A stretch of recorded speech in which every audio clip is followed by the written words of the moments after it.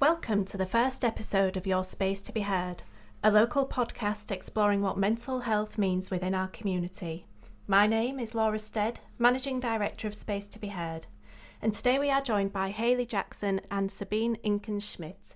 I'll hand over to Hayley. So my name's Hayley and I'm the Business Development Director here at Space to be Heard, and we've asked Sabine Inken-Schmidt to come and join us to talk about transactional analysis and Sabine Inken's role as a HR professional. So I'll hand over to Sabine.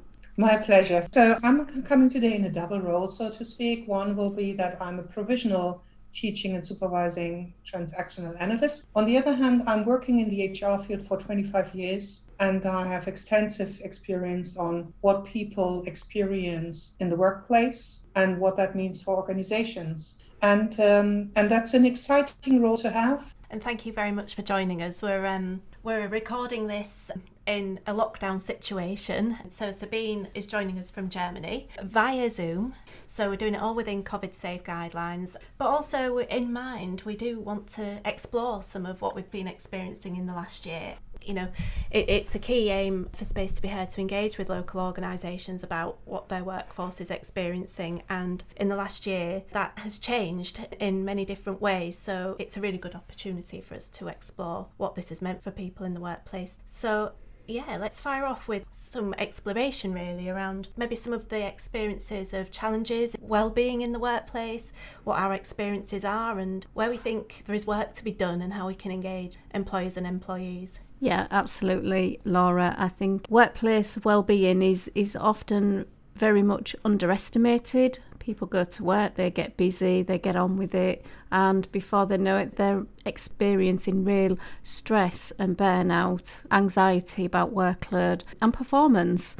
And I'm sure I certainly have experienced that in the workplace in the past, and I'm very much aware of it now, having changed my career to be more around actually looking after or being able to offer a service to help people to look after themselves and be aware of what's happening.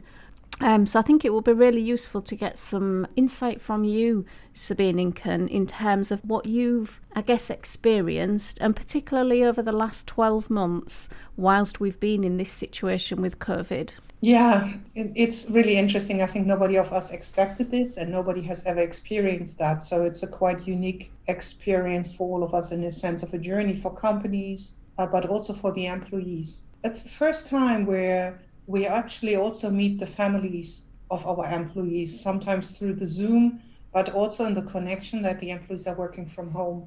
And I find that quite unique because I think we saw from each other more of the private worlds than we have seen before. And that's also when I connect that now at the moment with transactional analysis. We have quite good models to think about that and think about the different worlds of the private world and the organizational world. And having this opportunity really to structure our thinking and experience was helpful. But I'm also quite happy to share some of my experience I have seen in our company. I'm working in an international company. I'm serving people in Europe. So I see as well the differences in countries partially. So not only people are different, also countries are different. When I look at the beginning where we started with COVID, I have experienced the highest sense of solidarity to help each other and to care for each other, making sure that everyone is safe. And we had to think about, as people from us were going to customer sites, and how do we protect them? Do we need to think about the risk when we send them out in the name of the company? And would we also risk the lives of the families? And then I think what was noticeable, we had very low sickness rates from the start, especially at the beginning. What do you think that is about? Do you think that is because everybody was plunged into almost the home working environment where it was different? They didn't have to get up and commute to work. They didn't have to perform in the same way. What do you count that to? We think there are two things coming together. One was even in the stress, a little bit more relaxed. They didn't have to commute. And when you, for example, feel exhausted or tired or a slight cold, this kind of opportunity to stay at home and sip a tea and not going out in the cold and really doing this effort to go to work, we think that has contributed at the beginning. While now, when we look at it 12 months later, we also notice that people have avoided going to a doctor or listening to themselves. see this coming up again, especially I see more in the mental health. People are aware that some of the experience is not what they experience as regular. I really relate to what you said about this sort of initial period of lockdown back in March, April time, to kick into a very practical mode to make sure that A, we were all safe, and B, that the business survived with as little disruption as possible. And there was a big turnover from, you know, what we know as our sort of face-to-face therapy room work onto online. And I think at Space to be Heard, at that point we had around 400 patients that we were working with and 15 clinicians, and it felt like a huge leap to turn over to being in a room with somebody to working online or on the telephone. And I'm so proud to say that actually we did make that switch, and business wasn't as disrupted as we could have feared. And of course we were kept safe by being able to do that. But equally, you know, we have to think about how we are going to exit out of the comfort, and running alongside that as well.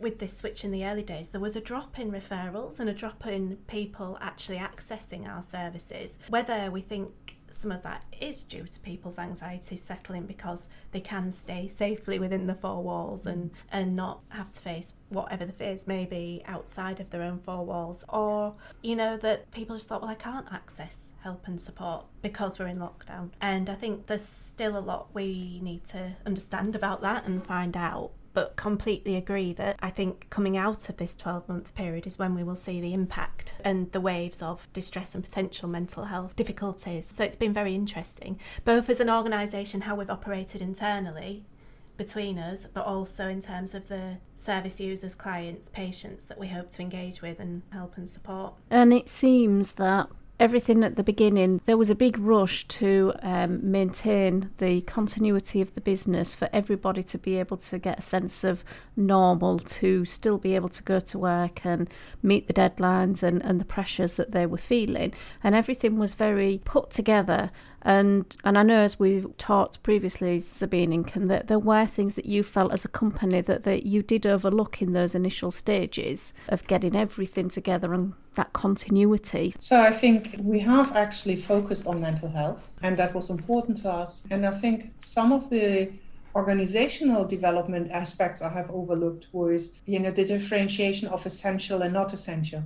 I think we have focused very much on essential is the person who has to go to a place even if there is COVID, while we probably discounted a little bit that the people working from home and dealing with their children at home were also essential in what they needed, but they're not called essential. For some of them, they felt it was like going into a risk zone, going to work, while the others were probably feeling they were in a totally overloaded form because, you know, they dealt with homeschooling, for example, or with other situations. That is something probably I would think about differently, using essential or not essential when I look back now. What I also overlook is that employees can be flexible as they want, and we can be flexible, but there are a lot of governmental rules and structures which are not as flexible. And I just want to say, if you punch for work and then you have to deal with homeschooling, how do you do that from home, and how do you make sure that you work the hours? And it doesn't have anything to do with the control the manager wants to do, but just by law. Then you have home accidents. What does that mean when you fall over the cat in the kitchen? Is that a work accident now? And what happened as you went through these past 12 months, as you got into that middle period? What did you start to notice around the mental health of the employees that you have? First of all, there were a couple of people really engaged with the topic of mental health and were not afraid to speak up anymore, and had that out of own experience, and were bringing their experience and knowledge into the company, which I appreciated a lot. The differentiation when you're in home office, what is mental health? Mental health, we usually quite often think it's in the private world, maybe. I learned that we also have to deal in the middle of a divorce process and not being able to go to work and having it the distance. It was much closer suddenly. The topics were more private, and that is what I noticed, and that made it harder as well for managers partially deal with that because it got more personal. Now when we look at it, I see at the moment more mental health issues coming up, especially as people start to lose a little bit hope of how is it looking after COVID. I think in January, I've heard a lot of people talk about that sense of hopelessness sort of kicking in then, more so than I think people started to wonder, will this really end? And what will it look like? You know, I certainly have experienced excitement, some light at the end of the tunnel. We've been vaccinated, haven't we, Hayley? And that feels great on the one hand, but then what does it mean? You know, what does it mean for us all now re-entering into what the world is now? It isn't really the same as before, and that's going to have impact in varying ways on people, which we can't really measure.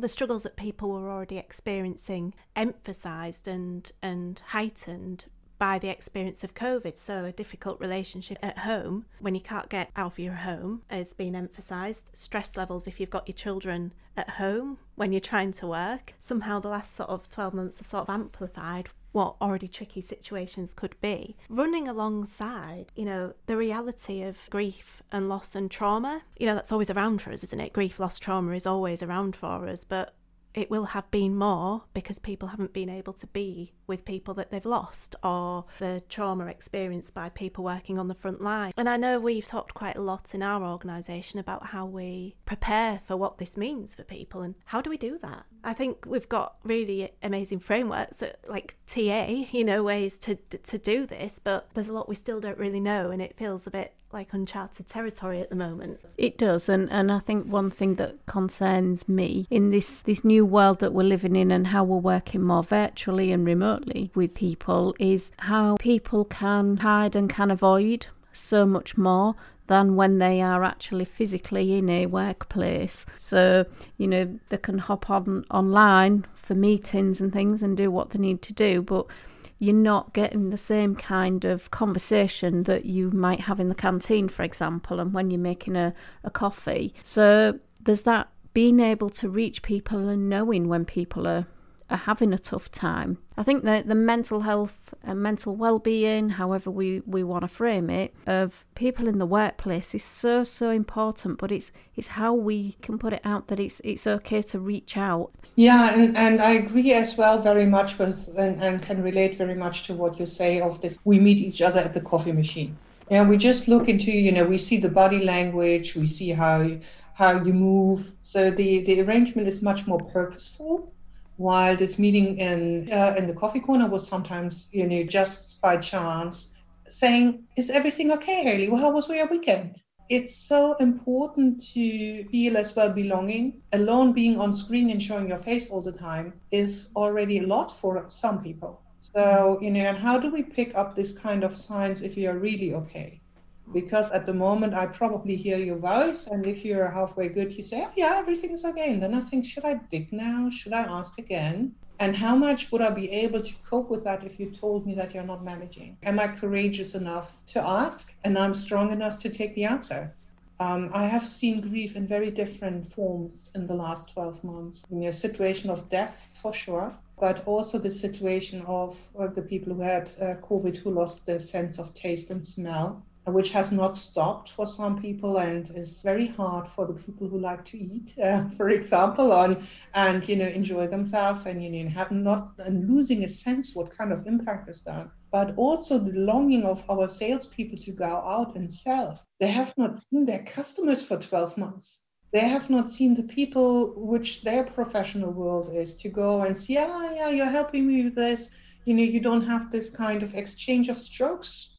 And as we discussed, we seem only to exist from the head to the chest, right? Moving our bodies along with us is going to be the topic of this year, I guess. It's a bit of an aside, but an area of work that we're looking into as an organisation at the moment, we've got a service that's called Remind within Space to Be Heard, and it's a specialised service that works with people and has done for a long time around different presentations such as chronic fatigue, ME, fibromyalgia, and works really closely with people around the mind and body connection, which is just fascinating. And what we have identified is that specialist expertise can work really well with people experiencing post-COVID symptoms and long COVID. I don't know whether you have to have had COVID actually to get long COVID symptoms. I don't know if it's a bit of a strange thing to say, but like you said, that connection to your body is different at the moment than it is normally, stuck on the screen, stuck in your chair, like we said. And that sort of reconnection of getting back into your body, into work, is something in itself, but also that sort of idea of being able to work with people with some of the more enduring symptoms that they've had after having COVID is going to be really interesting, and presenting in people in the workplace. Like you say, with smell and taste not coming back, the distress people are presenting with around that, through to the fatigue, joint pain. I mean, the list of symptoms is huge. Yeah, it will. And I wonder as well, as this goes on, in terms of how the performance of people is going to impact the workplace. People that are struggling with long COVID symptoms, for example, you know, they want to potentially be at work, they want to maintain the same level of whatever it is that they've always done, yet they are struggling. And it's how employers can support their employees and recognise that actually this is real, this is going on, and there are going to be some changes. They might not be able to do the job in the same way that they have done. And it, as you've alluded to, Sabine Inken, has likely changed very much over the last 12 months of how it's actually done. So there's going to be some real, I think, as the next few months go along, there's going to be some different kind of challenges coming up for workplaces. And I think that this is also for our governments and societies an important factor, that we make a decision somehow if this is going to be permanent or not permanent. How many people do have the space at home to have a really good ergonomic desk, being undisturbed, having good light, having everything they need, to do their work? Because I think a lot of people are still working as if this is going, away, or, I think we all have seen probably more of private spaces, beds, sofas, cupboards, cellars, where people are actually working in. And depending on the culture and depending on the country, the life situation and the sizes of flats is also very different. What we have noticed is either people are living in cities and then the flats are so tiny that actually you can see probably the partner and the kids and the dogs in one picture. Or you have other people who have actually living somewhere where they usually drove to, but where the bandwidth for the internet is not enough and you can't do anything about to change that. Then they can't take on the camera, for example, so you have already that. But it's now to say, okay, when is the employer, for example, paying for the home office space, and in what remit? And we noticed in the first week that people actually went to the office and took their equipment away. That is what we are working with, and then a lot of people are waiting to go back to the office and have this ergonomic space as well. But what has helped with us is the agreement you can make with your manager that you do calls while walking. So I'm doing that, for example, with my team, that it's depending on if they wish or not, that we actually have the one-to-one while we are walking for an hour. So that has helped as well when you're not in heavy traffic. So when you have the technology and you can do that can really help. I think one of the things I'm also seeing is change management. When you really want to change something, beforehand you did workshops, and there was something you could look at, and there were posters maybe with a motto. All of that goes away. You explain things via the screen, but I think you engage less with people, their hearts and souls. We still think, okay, now we do it online. But I'm not quite sure yet if you really manage this kind of belonging via a Zoom call. I think there is something where a physical presence is important for you. Work together. Sort of back in the early days, there was people that you'd listen to that like, this is, a revolution, will work like this forever, we don't have to pay for the space that we occupy and things. And I was like quite fearful of that, really, because connection and relationship stuff is just so important, isn't it? Like that sense of being in a room with somebody and making that connection. And I don't think you can reach the same. It's difficult to be creative when you are not together. It's in the same way that we are used to, I guess. It's much harder. Or we found that distance doesn't help us particularly. I think I agree with you. And when we look, in the TA environment, when we talk about exams and so on, how much do you need to do in person and how much can you do online? And I think it's much easier to detach and not be in contact when you're on the screen, because you see my face, I'm physically there. On the other hand, I just thought while you were saying, people can't move around, it might give a lot of opportunities for people who are not able to move around that much and get their sales talents out. So, beforehand you were used to, to travel and, needed to be physically very able. And now maybe as well, there are some opportunities for people who are not that flexible, at least in their physical space. And there are always opportunities with anything, whilst I guess what we've talked about a lot is the challenges and the changes that we've experienced and we've seen, but there are also new opportunities that are presenting to us all of the time through these strange times. And I'm just wondering, Sabine Inken, if now might be a good time to talk about the transactional analysis aspect of how we can use that more in the workplace, I guess, to seek out opportunities and invite people to maybe start to think a little bit differently. TA is probably so interconnected with what I'm doing and how I'm doing things, because a part of that is also how we look at human beings, and from a humanistic approach, that we think that people are okay, that also we think that they can think on their own and make decisions for their lives as well to change their courses. So, based on that belief, I think one of the things where I noticed that I'm a TPA person in this sense is that I'm very careful of, the moment when I'm getting too parental with instructions or help. We all tend to, when there is what we perceive as a crisis, different people are coming together, and some like very detailed documents and very much, this is what you're doing and this is what you're not doing. And they want to have it very prescribed. When we design things and we manage people, that we find a good way between being nurturing, being caring, and taking their own authority away of managing their own lives and making decisions. And I think that TA is very, especially with everything we teach and how we live and how we approach things, that we are always very much aware about that we are doing an offering, but the person is making the decision, and also they're adults and can make that decision. So I don't prescribe, and I don't have an idea about that this might be the best for that person. And I think that is what a TA person brings for sure to the table. Would you agree with that?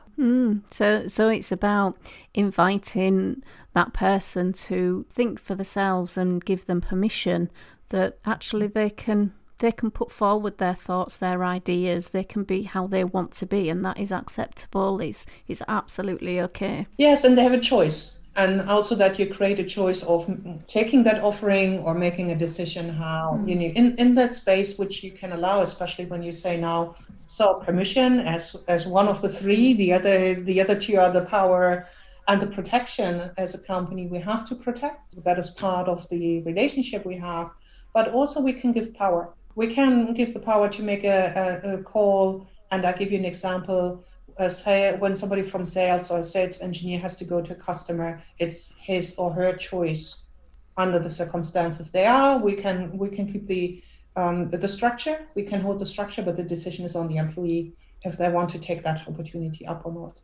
So, and I think not being restrictive in a time where COVID is already restricting is an important factor to give this room of at least I can make a decision. Yeah, and it feels really important as well about helping another person to, I want to say feel confident, but it's not necessarily confident, but it's more about being okay to be themselves and to actually let themselves be seen from a employer perspective, about seeing that person and really seeing them, really hearing them and listening to them. Yeah, being courageous as well in that moment to let that happen. And the other thought you're just triggering in me is that I think especially our idea about boundaries and setting boundaries is a decision of the individual, because also the right of not being on camera, also the right of doing one thing at home and not being on a call, and also how much do I want other people to know of my private life. Because I notice as well that people try to juggle so many things. I mean, look alone at homeschooling. We have all seen little ones running in and out of the picture, and parents being embarrassed or stressed by that, while it's probably not as stressful for the other person.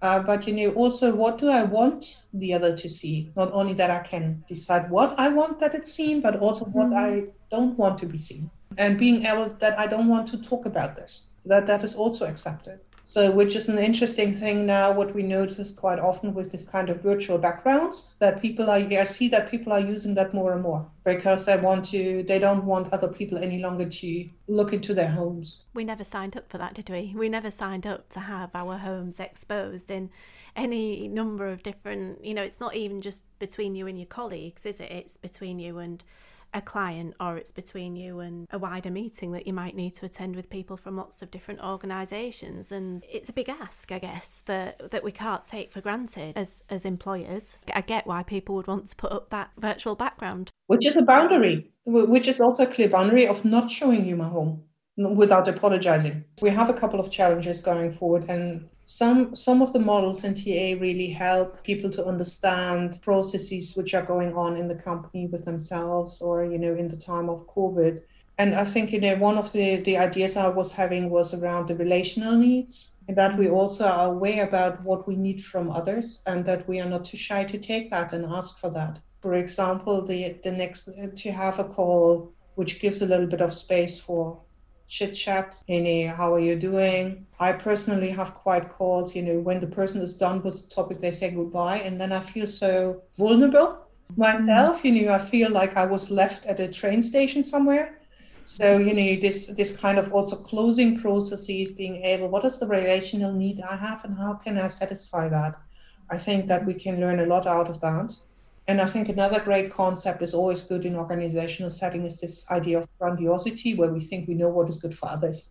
And I think to stay that away from that, to have belief that we could find one thing which is satisfying everyone.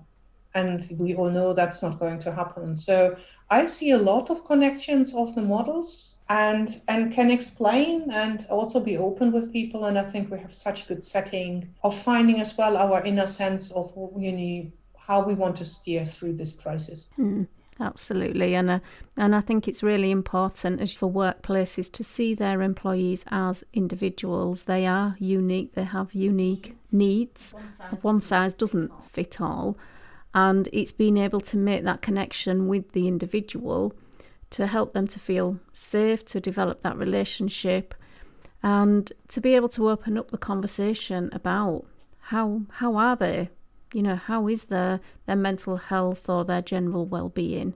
I think that's really important, and that's something as an organisation that we focus on, isn't it, Laura, from Space to Be Heard? Yeah, I think there's something that you said earlier, Sabine Inken, which really struck me around how do we know as individuals, as employers, where somebody sort of tips that balance between, having that difficult day, the stress of, for instance, balancing your kids running around and working, and actually that tipping point of actually, I'm really not okay now. I've had a prolonged period of feeling like this and my behaviour's changed, and how people know that, and how the individual can recognise that, but also how the employer can recognise and make it okay to say, are you okay and what help do you need? Because that's a challenge in itself, I think, and a risk for us as employers to say, I think that maybe you're not feeling okay and let's do something about that.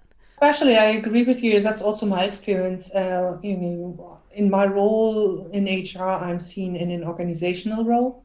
So I'm not being seen as a person in that moment as well. In that moment, it doesn't relate if I'm knowledgeable in TA or I'm not.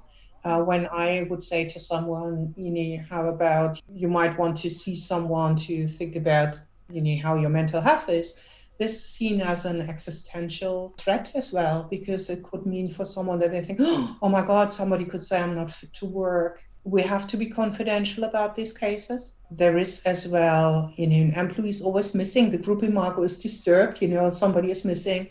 There are fantasies from the remaining employees about what's going on. Mm-hmm. Nobody's able beside of the person to actually talk about what's going on maybe. So it has to be confidential. It can't be in that moment in the respect of the company, because the employee wouldn't like that, and it's their right, it's their private data. We had a similar situation with when we had a COVID case. A couple of employees asked, can we know who that was? And no, you can't, because it's private data. You can't go around and text someone, he's or she's the one who has COVID. So you have to be careful and protective about the rights. On the other hand, I would wish sometimes for more support and learning from managers about how to recognize the differences. I think that in leadership, we are not quite clear sometimes. The relationship is quite often between the employee and the manager. And it's important for the manager. I think they have usually, when I talk to them, quite often they have a good gut feel, but they didn't learn how to approach it. Or they are not sure and they don't want to tag someone. But they have a good feeling if something is what I would call over the edge at work. Yeah. So where they feel, this is now not any longer stress, it's someone who needs more support.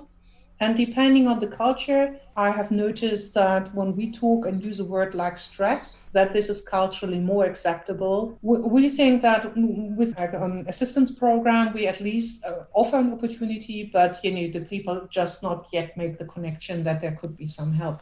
But what they ask quite often is, can I use that as well for my family?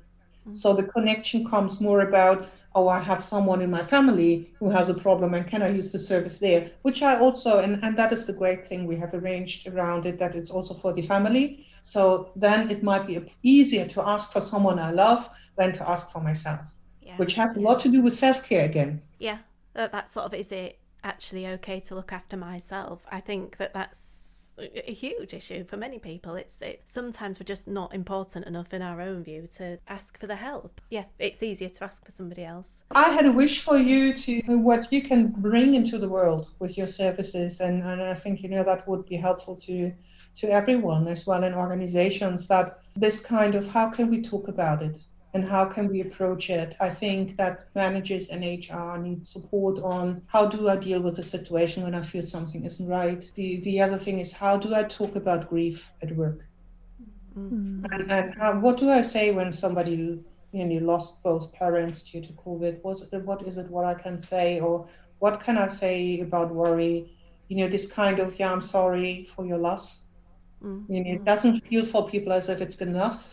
And I think to help a little bit with the wording and to give confidence to people that it's okay not to be eaten up by work just because it happens at home. Yeah, it's our hope, and I think we've had sort of quite a lot of feedback about mental health or our well-being, which also takes in our thinking and feeling and behaviour, and more of a constant within a workplace. So it doesn't just appear, mental wellness or well-being or mental health doesn't just appear on the national days, or we put on some stands on the national days, things like it. Is it talked about as a norm, and do we make it okay to actually access the help that we might already have in place, like the mental health wellbeing first aiders, the EAP, where there's some sort of low take-up of EAP in some organisations, and it being on people's agenda without having also to become really unwell before it's identified that somebody is struggling or that they need to access support. So that's, as an organisation, that's certainly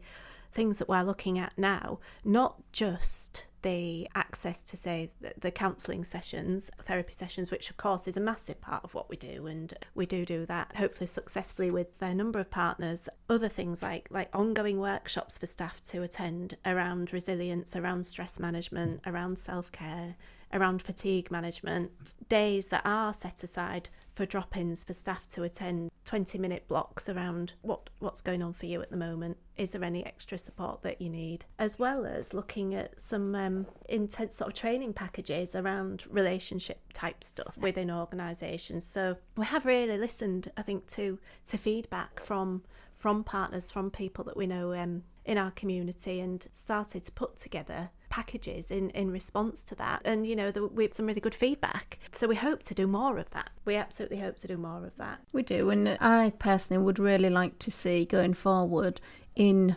organisations, general workplaces, that it's about mental health being quite ordinary as a subject within the workplace, because it still is quite a stigma. It's almost like if I say that I'm not well and I'm experiencing, whether it's anxiety or stress or whatever form it takes, then that means I'm not capable. It means I can't do my job. It means everybody needs to look at me and take care of me.